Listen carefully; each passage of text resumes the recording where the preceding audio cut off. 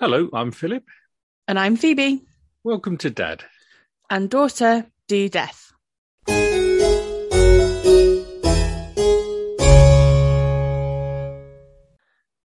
Hi, Phoebe. How are you? Hi, Dad. I'm all right. Thank you. How are you? Yeah, I'm good. I'm good. This is episode 52. Can you believe that? No. We say that every week. Yeah.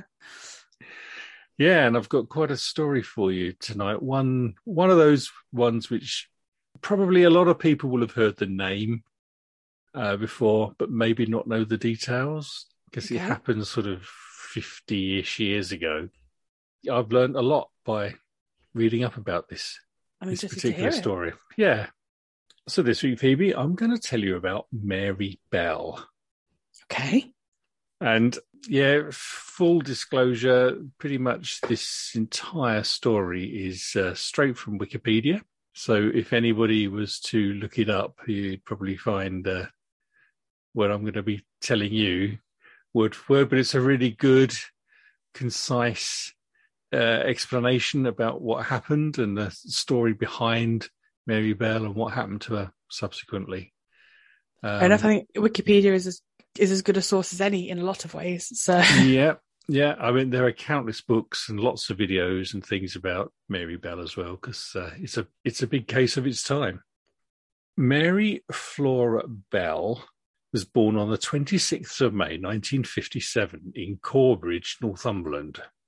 Bell's mother, Elizabeth, or Betty Bell, whose maiden name was McCricket, was a well-known local prostitute who was often absent from the family home. Mary was in actual fact her second child, and she was born when Betty herself was only 17 years old, so she had an older sibling. So Betty must have been really quite young. Yeah.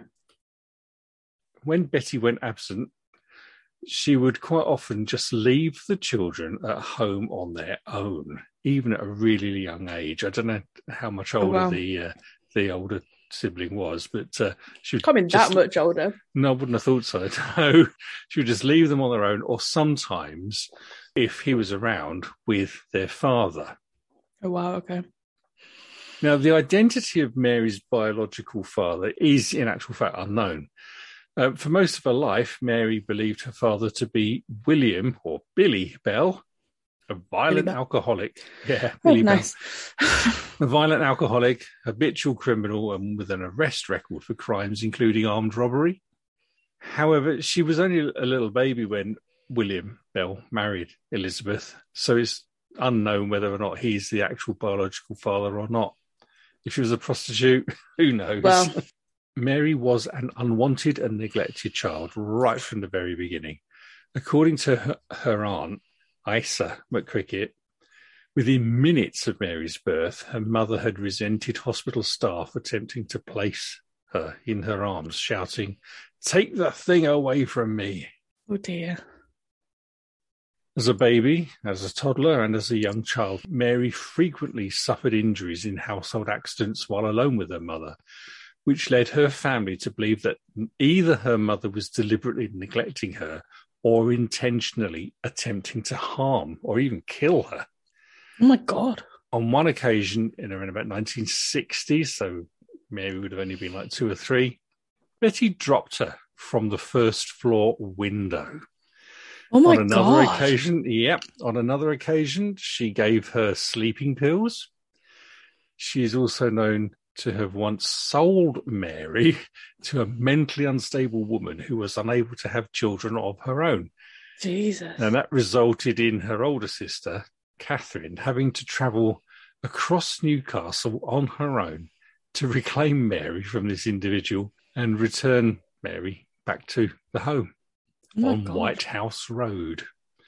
Yeah, crazy start to life. Despite the negligence and abuse of her child, Betty refused repeated offers from her family to take custody of Mary. So, the aunt or even her own mother, I guess, might have said, "Look, you're clearly not coping. You don't really want Mary. Let's look after her for you."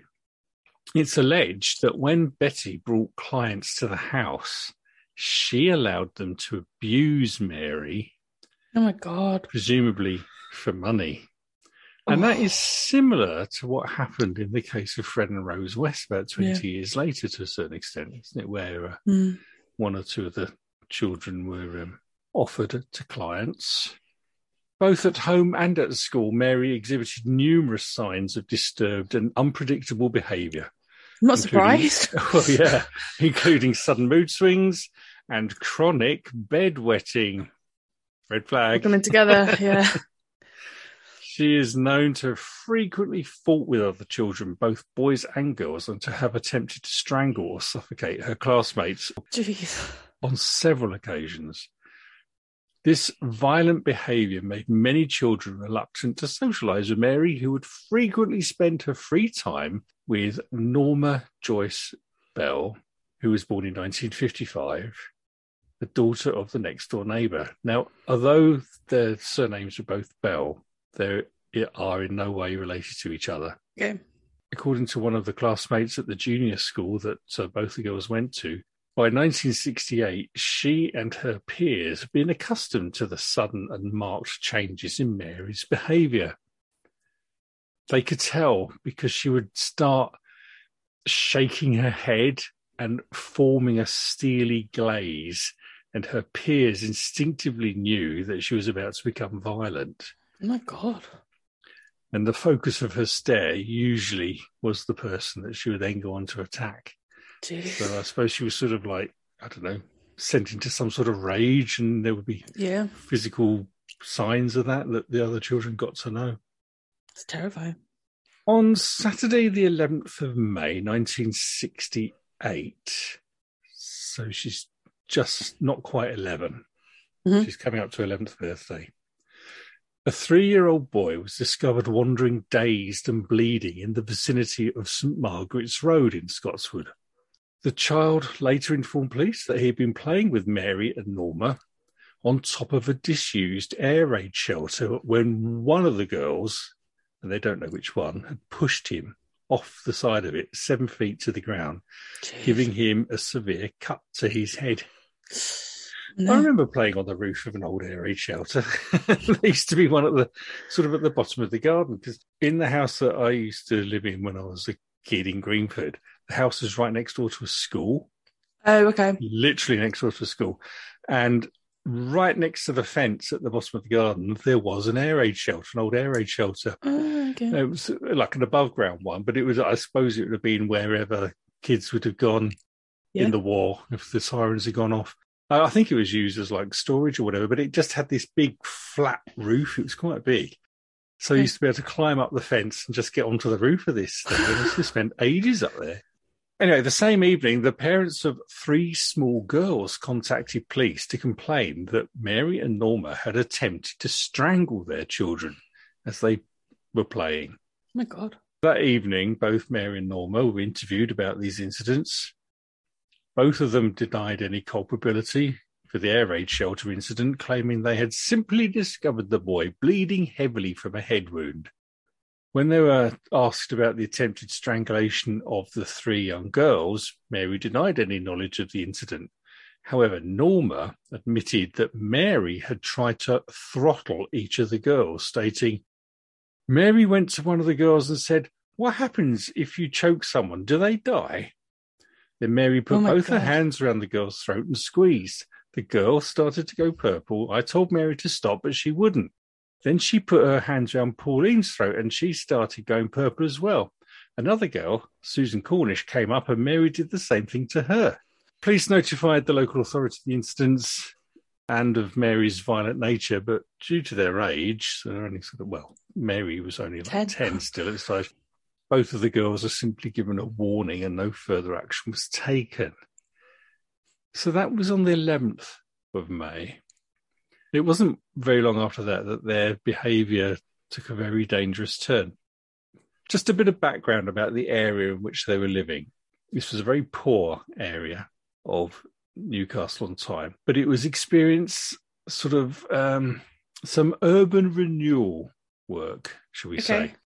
A lot of the original roads in and around Scotswood were sort of Victorian terrace back-to-backs, sort of what you might refer to as slums, I suppose. Mm-hmm.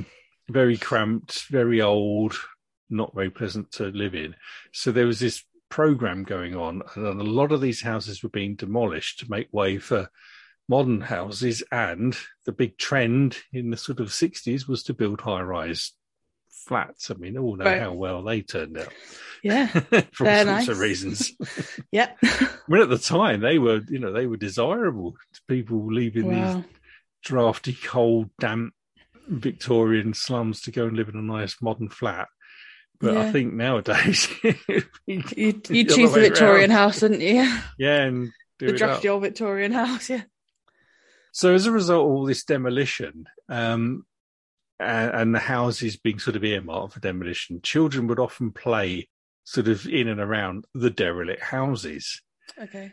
And where they had already been demolished, there'd be vast expanses of sort of wasteland, really, where the houses once stood. So it would just be rubble and mud and dust and stuff. And one of these large expanses of waste ground was located to a railway line, and the children used to call it Tin Lizzie. Okay. Not quite sure why. But it was quite a large expanse of this waste ground that was next to St Margaret's Road. On Saturday, the 25th of May, so only a couple of weeks after the incident with the 3 girls and the boy on the air raid shelter, and indeed the day before Mary's 11th birthday, Mary Bell strangled 4-year-old Martin Brown in an upstairs bedroom of one of these derelict houses at 85 St Margaret's Road. Okay. She is believed to have committed this crime alone. Martin's body was discovered by 3 children at about 3:30 in the afternoon. He was lying on his back with his arms stretched above his head. Apart from specks of blood and foam around his mouth, no signs of violence were visible on him. Now, a local workman called John Hall soon arrived at the scene, and he attempted to perform CPR, but it was unsuccessful. And as Mr. Hall was attempting CPR, 2 of the local girls, 10-year-old Mary Bell and her 13-year-old friend, Norma Bell, appeared at the doorway of this upstairs room in this derelict house. Both of them were quickly shooed out of the house, but the 2 of them went round to Martin's aunt, Mrs. Rita Finlay, and informed her, "One of your sister's bairns has just had an accident. We think it's Martin, but we can't tell because there's blood all over him." Okay. Strange behaviour. The next day, a post-mortem was carried out on the little body of Martin Brown. The pathologist was unable to find any signs of violence on the child's body and was unable to determine the cause of death, although he was able to discount the investigators' theory that the child had died of poisoning through ingesting tablets. I suppose that's what they might have thought from the foam around his mouth. It became evident later that he had been strangled, but why he couldn't tell immediately is a bit strange. But there we go. But as a result of not being able to identify a cause of death, the inquest on the 7th of June returned an open verdict. Now, the next day after the death of Martin happened, so on Sunday the 26th of May, which was Mary's 11th birthday, she and her accomplice, Norma, broke into a children's nursery in nearby Woodland Crescent. Oh my God. The 2 managed to get in by taking tiles off the roof. Jeez. And they started to vandalise the place. They tore up books, upturned desks, and smeared ink and poster paints all about the place before they escaped. The next day, staff discovered the break-in and the mess that had been called and immediately notified the police, who discovered 4 separate notes which claimed responsibility for Martin Brown's murder. Now, these notes are bizarre, and there's pictures of them on the internet, and the spelling's not great, and they're pretty incoherent. The first note said, "I murder so that I may come back." Okay. And these are all written in very childish writing. Mm-hmm. Another one wrote, "We did murder Martin Brown. F off, you bastard." Oh my God. He didn't put F, he put the word. Yeah, okay. A third note simply read, F off, we murder. Watch out, Fanny and faggot. Oh my God. And the final note was really quite bizarre. You are mice. Why? Because, Becurse, because we murdered Martin. Go Brown. You better look out. There are murders about by Fanny and old faggot you screws. Jeez. It don't make any sense at all, really, but there's so much wrong there. There's so much wrong. Yeah, disturbing. But the police dismissed this incident as a tasteless and childish prank. Oh, please. 2 days later, on the 29th of May, just before the funeral of Martin Brown, both of the girls called at the house of his mother, June Brown, asking to see her son. And when the mother replied that they couldn't see her son because he was no longer with them, Mary replied, "Oh, I know he's dead. I want to see him in his coffin." Oh, wow, okay. Yeah. Very disturbed. Yeah, like, what? Yeah. I was like, what happened to her for her to be like this? But we heard what happened to her. Yeah. Like, she was thrown out of windows. She was given drugs. She was sexually abused. She was neglected. On the afternoon of the 31st of July, 1968, a 3-year-old named Brian Howe was last seen by his parents in the street outside his house, playing with one of his siblings, the family dog, and Mary and Norma.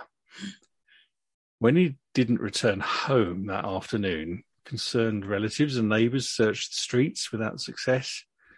And it wasn't until late that night, at about 11:10, a search party discovered Brian's body on the Tin Lizzie, on this stretch of derelict land, sort of hidden between two large concrete blocks. Okay. The first policeman to arrive on the scene observed that a deliberate but feeble attempt had been made to conceal the body, which was covered in clumps of grass and weeds.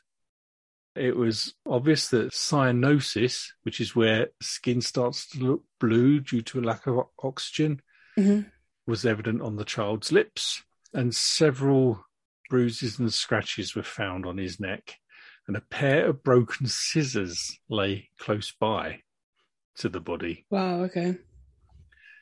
Now, the coroner would conclude that Brian had died of strangulation in this case, and that he'd been dead for about 7.5 hours before the discovery of his body. Wow, okay. So it was 11 o'clock at night when he was found, so it could have been like 4 o'clock that afternoon, I suppose, when he was killed. This is July, so it was probably late into the evening by then. The killer had evidently squeezed Brian's nostrils closed with one hand, while whoever did the murder gripped his throat with the other. Now, there were numerous puncture marks all over his legs, which they know were caused before he died. Sections of his hair had been cut from his head, and a crude attempt had been made to carve the letter M into his stomach. Oh, wow, okay. And the coroner determined that it was quite a small amount of force had been used to kill the child, and as a result, he concluded that it was, in fact, another child that had killed him. Okay. Further examination of his body and his clothing found numerous grey and maroon fibres. They were found on the clothes he was wearing and on his shoes. And these fibres didn't come from any source, any clothing or any other fabric from within Brian's house. Okay. So the discovery of Brian Howe's body started a large-scale manhunt. Over 100 detectives from across Northumberland were assigned to the investigation, and more than 1,200 children have been questioned with regard to their whereabouts on that day. Jeez. Mary and Norma were questioned on the 1st of August. Witnesses had already informed police that they'd seen the two girls playing with Brian shortly before he was believed to have died, so that afternoon. Now, in her initial interview, Norma seemed excitable and sort of keen to talk, whereas Mary was much more reserved, much more subdued. Mm-hmm. Both girls were evasive and contradictory in their initial statements, but they freely admitted to having been playing with Brian on that day, but denied having seen him after lunchtime. Okay. Mary was questioned further, and she stated that she remembered seeing an 8-year-old local boy playing with Brian on the afternoon of the 31st of July, and that she had seen this bigger lad hitting Brian. Okay. Furthermore, she stated that she also remembered that the boy had been covered in grass and weeds as if he'd been rolling in a field, and that he had in his possession a small pair of scissors. Mary then added, I saw him trying to cut a cat's tail off with the scissors, but there was something wrong with them. One leg of the scissors was broken or bent. Now, this sort of attracted the attention of the police because only the police by that stage knew that there were scissors that were found and the fact that they were broken. Okay. So that made them even more suspicious about Mary, that she knew that. But I was thinking, well, if she genuinely had seen someone wielding a broken pair of scissors, then she would know, wouldn't she? Yeah. That's not necessarily incriminating at all, but anyway. But I guess if no one else had mentioned the scissors. Yeah, maybe. I mean, they found broken scissors near the body, and they found all these stab wounds in his legs, which I think they knew were caused by the scissors. And for her to mention it... I mean, if none of the other kind of 1,200 children that they'd interviewed that's true. had mentioned it. Yeah.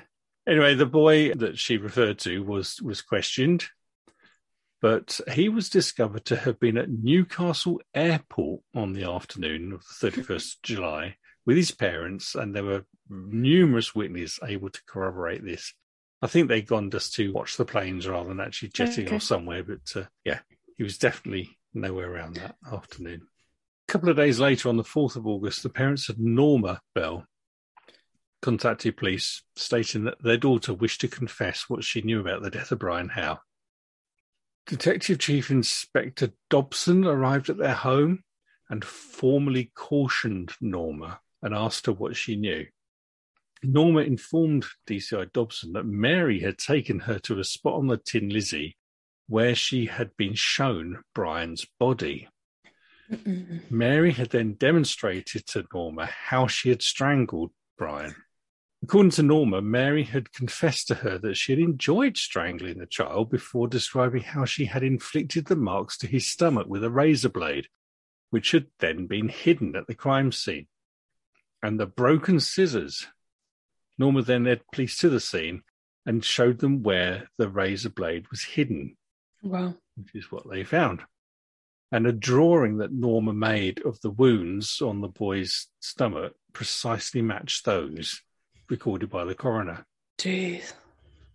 The police went round to see Mary Bell at her home in the early hours of the 5th of August. On this occasion, she was very defensive when confronted with the discrepancies in her previous statement, and she informed detectives, "You're trying to brainwash me. I will get a solicitor to get me out of this." Now, later the same day, Norma was questioned again, and on this occasion, she made a full statement in which she admitted to actually being present when Mary had strangled Brian. Oh, God. According to Norma, when the three of them were alone on the Tin Lizzie, Mary seemed to go all funny, pushing the child onto the grass and attempting to strangle him before stating to her, "My hands are getting thick. Take over." Wow. Norma then ran away from the scene, leaving Mary alone with Brian. And a forensic examination of clothing from both the girls revealed that the grey fibres discovered on Brian's body were a match to a woolen dress that Mary often wore, and the maroon fibres that were found on Brian's shoes were a match to a skirt that Norma often wore. Oh, wow. And furthermore, the same grey fibres had also been found on the body of Martin Brown, the first victim. Now, Brian Howe was buried at a local cemetery on the 7th of August, 1968, in a ceremony attended by over 200 people. According to DCI Dobson, who had planned to arrest both of the girls later that day, Mary stood outside the Howe household as the coffin was being brought out from the house. And he stated that she stood there laughing and rubbing her hands. Oh my And he God. is quoted as saying, "I thought, my God, I've got to bring her in. She'll do another one." Yeah. Both girls were formally charged with the murder of Brian Howe at 8 p.m. that evening. And in response to this charge, Mary replied, "That's all right by me." But Norma burst into tears, shouting, "I never! I'll pay you back for this."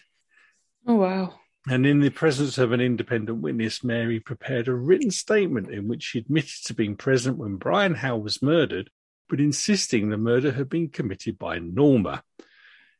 She also admitted that she and Norma had broken into the nursery the day after the murder of Martin, defacing the property before the two had written the 4 notes. Jeez. So both the girls underwent psychological evaluations. The results of these tests revealed that Norma was intellectually delayed, who basically had a sort of a learning age of below her years, and a submissive character who easily displayed emotion, whereas Mary was a bright yet cunning character prone to sudden mood swings. Occasionally, Mary was willing to talk, although she rapidly became sullen, introspective, and defensive in nature. Okay.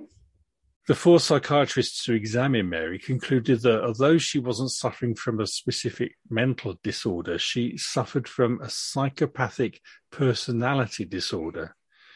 In his official report, compiled for the Director of Public Prosecutions, Dr. David Westbury concluded Mary's social techniques are primitive and take the form of automatic denial, ingratiation, manipulation, complaining, bullying, flight, or violence. Wow, okay. A disturbed 11-year-old. Yeah. Really disturbed. Basically, they're both now been arrested. They've both been evaluated and everything. The next thing to happen was the trial. So the trial of Mary Bell and Norma Bell for the murders of Martin Brown and Brian Howe began at Newcastle Assizes on the 5th of December, 1968. And Quite quickly then. Yeah, pretty quickly, yeah. I thought, I'm going to look up what Assizes actually means, because I'm not really sure. We've heard that term before. And Assizes were like travelling courts, basically. Oh, okay. So a court wouldn't be resident in any one city. It would move around from city to city, setting up a courtroom in sort of like the town hall or something like that to do a few trials and then move on to the next one. That must be quite inefficient, really, because if you've got a lot of people that need trials, then they might have to wait a long time. Yeah. Even though we see in this case it all happened very quickly. Yeah. But the whole arrangement of the Assizes was abolished in 1972 when they were replaced by permanent Crown Courts that sort of most cities and large towns have. Yeah. Both the girls were tried before Mr. Justice Ralph Cusack, and both pleaded not guilty. On the first day of the trial, Cusack waived the defendants' right to anonymity on account of their age, which is interesting, yeah, because I would have thought, I mean, these days, you'd say they're not being disclosed for legal reasons, wouldn't you, if it was anybody under 16 or 18 or whatever it is. But these girls were like 11 and 13. Yeah.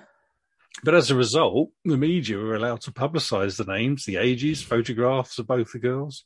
Wow. In court, they sat alongside plain-clothed female police officers in the centre of the room, sort of behind their legal representatives and very close to their families. Rudolph Lyons, QC, opened the case on behalf of the prosecution. In an opening statement, which lasted 6 hours, Lyons informed the jury that they faced an unhappy and distressing task due to the nature of the murders and the ages of the defendants. He then outlined the prosecution's intention to illustrate the similarities between both the murders, which indicated that both boys had been murdered by the same perpetrator or perpetrators. Wow. Lyons outlined the circumstances surrounding both deaths and the evidence indicating the defendant's guilt. Now, although Lyons conceded in his opening statement that despite the defendant's age difference, Mary was the more dominant of the two. He contended that both girls had acted in unison and were equally culpable, killing both children solely for the pleasure and excitement of murder. And he added that both girls knew well what they were doing and that it was wrong and what the results would be. Wow. It's a pretty horrible story, isn't it? It is really, yeah. It's child on child. Slightly less bad than if it was an adult or... Yeah. It's just like, God, like, what...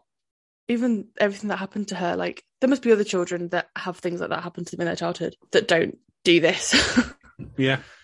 You don't really hear of children or even grown-ups doing things like this when they've come from nurturing, nice, secure backgrounds, stable, secure backgrounds. Yeah.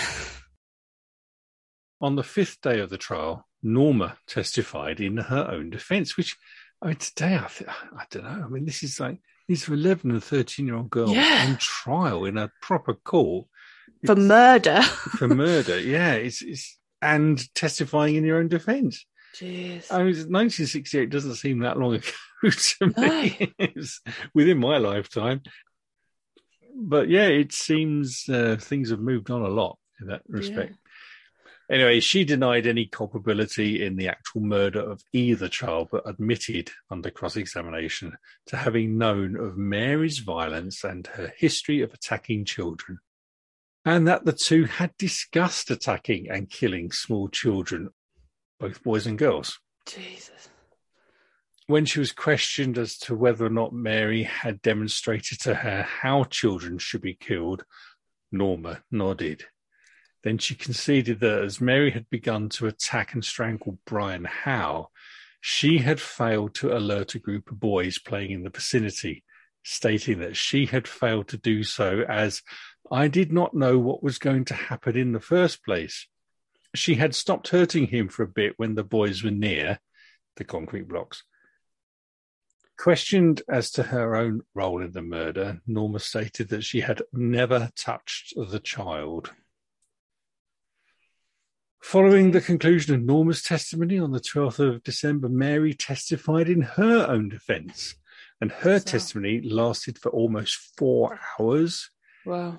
She denied Norma's accusations, insisting that although she had observed the body of Martin Brown at St Margaret's Road, she herself had never harmed the child, and that she and Norma had later asked the boy's mother to view the body as the two were daring each other and one of us did not want to be a chicken.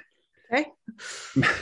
Mary also conceded she had divulged to others her knowledge of Martin's death that could get Norma put straight away. Wow. There's this really weird, like, contrast between them obviously being children and calling each other chicken and writing those notes and stuff like that, but then doing these really adult things, these really, brutal murders, really, that are really adult. and kind of thought through to a certain extent, or, they didn't just admit to it. They were both very much denying it. Yeah. Which at that age would have taken some doing, I would have thought. Yeah. When Mary was questioned about the death of Brian Howe, Mary claimed that Norma had been the individual who had strangled him. As she herself was just standing and looking, I couldn't move. It was as if some glue was pulling us down. Mary then alleged Norma had encouraged Brian to lie down if he wanted some sweets, telling him, "You've got to lie down for the lady to come with the sweets," before proceeding to strangle him with her bare hands, as she herself unsuccessfully attempted to prevent the attack. So Mary's now saying that she tried to stop Norma from doing it. Mary further stated she could determine the level of force Norma had exhibited because her fingertips and nails were going white. And again, she admitted that she had failed to inform the authorities of her knowledge of Norma's actions out of both fear and a misguided sense of loyalty. Okay. So who do you believe?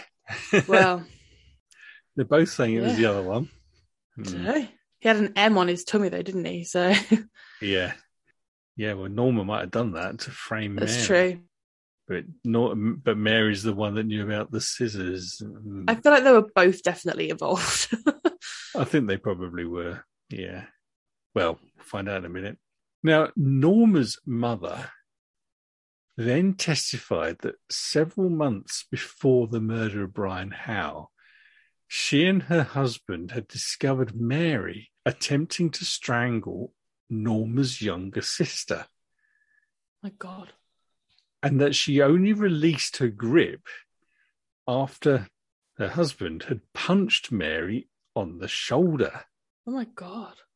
So that's disturbing, isn't it? Yeah. I mean, why would you carry on doing it if you knew there are adults watching you and then a man is thumping you to get you to... She must have been just crazed, almost... Yeah, like possessed almost. Possessed, possessed, exactly that, yeah, by something. Yeah. No, like in horror films with children when all of a sudden they just go really creepy and do it. It's like in The Butterfly Effect when he when he's doing that picture and then when he goes back again, he goes and slams his hands on those nail spikes sticking up, to get spikes, those scars on his hands and stuff. Yeah, like that sort of totally completely lost in it. Yeah. Just in rage. A proper cloud, red cloud sort of thing. Going back to the trial, a child psychiatrist then testified that Norma's mental age was 8 years and 10 months, even though she's actually 13. And that although her capacity of knowing right from wrong was limited, she would have been capable of appreciating how bad and how criminal these acts were that she was either being accused of committing or witnessing or at least being aware of.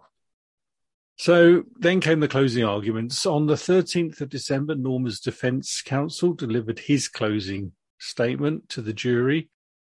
He emphasised that although both girls were on trial together, there was no real evidence that existed against Norma. And the only evidence against Norma was Mary's accusations against her. Apart from the fact I guess the fibres. The red fibres, yeah. So she must have been that sounds like pretty concrete evidence to me. Yeah. Her defence implored the jurors to suppress feelings of outrage and malice and dispel any idea that both little girls pay for the actions of just one of them. Because they both had their own independent defence, and so he was putting the case forward for Norma. Harvey Robson then delivered his closing argument on behalf of Mary. Robson illustrated her broken background and dysfunctional family and the blur between fantasy and reality in her mind. Yeah. Referring to the notes that both girls had left behind at the nursery, Robson stated that they had proved the crimes are a childish fantasy and in Mary's case were written to attract attention to herself. Okay. In his closing argument, Rudolph Lyons described the case as a macabre and grotesque one, in which Mary, clearly the more domineering of the two, despite being of the younger age, wielded a very compelling influence reminiscent of the fictional Svengali over Norma, who he conceded was of subnormal intelligence, stating, "I forecast to you that the younger girl, although 2 years and 2 months younger than the other, was nevertheless the cleverer and more dominating personality." Outlining the numerous lies Mary had told the police and court alike, Lyons further remarked of Mary's lack of remorse and her high degree of cunning. So in total, the trial lasted for 9 days. On the 17th of December, the jury retired to consider their verdict. But within 3 hours and 25 minutes, they were back. It's quite quick. Mary Bell was cleared of murder, but convicted of manslaughter of both the boys on the grounds of diminished responsibility. Okay. Norma Bell was acquitted of all charges. That's interesting. On hearing the jury's verdicts, Norma clapped her hands in excitement, whereas Mary burst into tears, and her mother and grandmother also wept. Passing sentence, Judge Cusack described Mary Bell as a dangerous individual, adding she posed a very grave risk to other children and that steps must be taken to protect the public from her. She was sentenced to be detained at Her Majesty's pleasure, which is, in effect, an indefinite sentence of imprisonment. So Mary Bell was initially detained at the Durham Remand Home before being transferred to a second remand home in South Norwood, which is in South London, which is a long way from Newcastle. It is, yeah. She was then I guess her mum probably wasn't that bothered about that. Well, no. She was then transferred to Red Bank Secure Unit, a young offenders institution in Newton-le-Willows, Merseyside, where she was the only female amongst approximately 24 inmates. Jeez. So you can imagine it wasn't long before Mary Bell claimed that she was being sexually abused by staff members and other inmates. In November 1973, she's 16 by this time, she was transferred to a secure wing of Her Majesty's Prison Style in Cheshire. They're moving around a bit, aren't they? Yeah. And while she was there, she unsuccessful applied for parole. So she'd only been in prison for 3 years by that stage, really, hadn't she? In June 1976, Bell was transferred to Moor Court Open Prison, where she undertook a secretarial course. And in September 1977, she again made national headlines when she and another inmate, Annette Priest, escaped from the open prison. Oh, my God. Both of them went to Blackpool, where they spent several days in the company of two young men, visiting the amusements and sleeping in various local hotels. Jeez. Where Bell used the alias Mary Robinson before the two parted company from each other. And Mary Bell was arrested at the Derbyshire home of one of the men, having by this stage dyed her hair blonde in an effort to disguise her identity. She was returned to custody that evening, and Priest was arrested in Leeds a few days later. And Bell's penalty for absconding was the loss of prison privileges for 28 days. Oh, wow, okay. I mean, I suppose it wasn't open prison, but even so.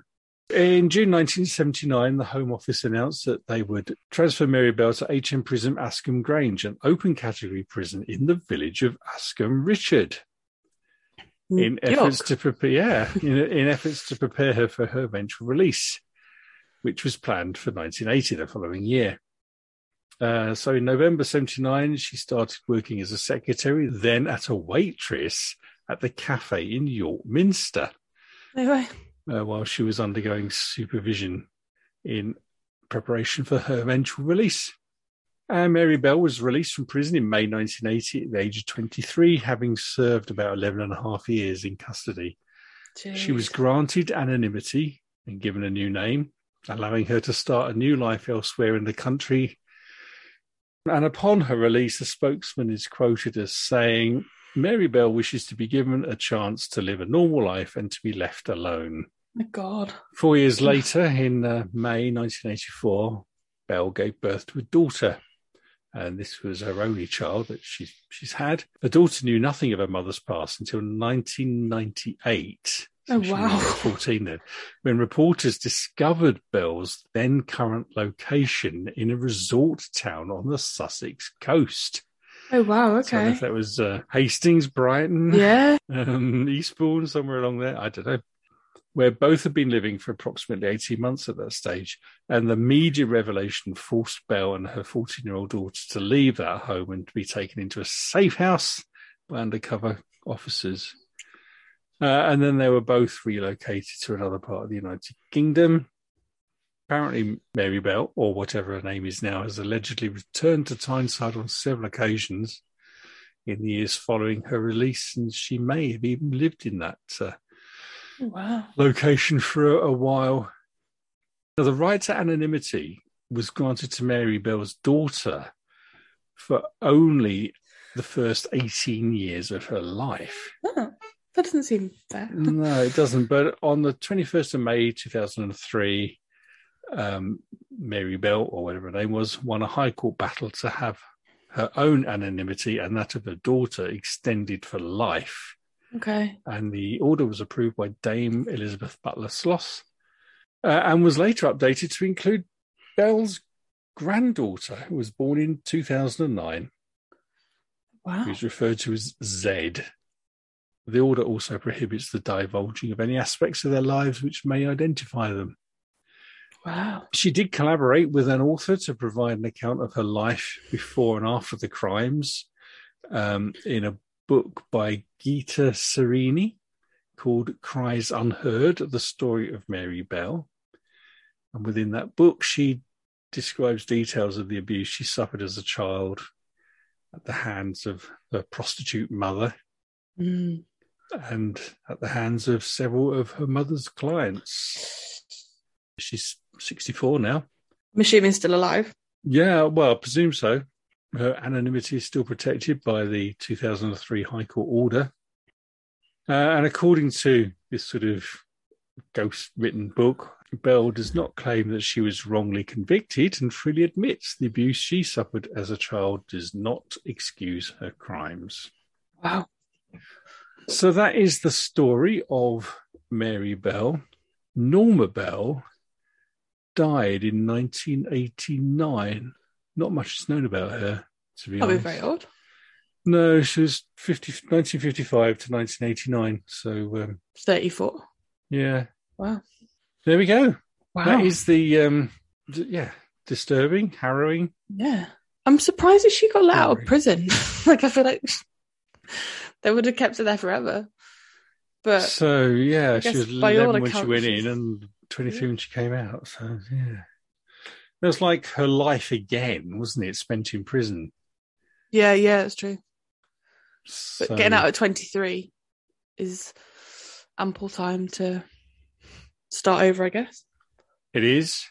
But then even that trauma of being in prison and moved around and living that institutionalized life for 12 years must have had an impact on her. But I'm assuming we'd probably know if she'd I think so. Yeah, I was thinking again. That. Yeah, if she had, and then I'm sure it wouldn't take long before that became known. Wow. But yeah, well, maybe the trauma of her early life had been expunged by her time in prison.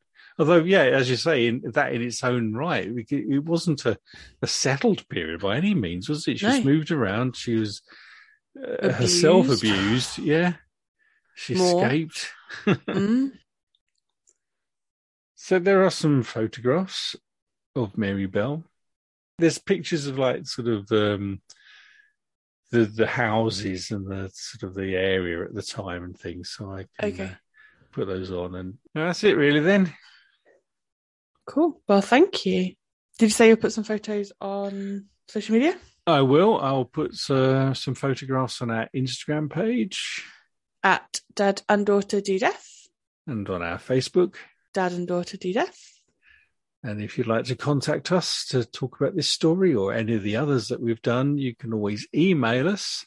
dadanddaughterdodeath@gmail.com. So thank you very much for listening. Hopefully you found this episode interesting. If it's the first time you've listened, there's 51 other episodes for you to go and plow your way through. If you would like to, we'd really appreciate any kind of likes, comments, shares, subscriptions, and your thoughts. Let us know what you think. Yes, please do.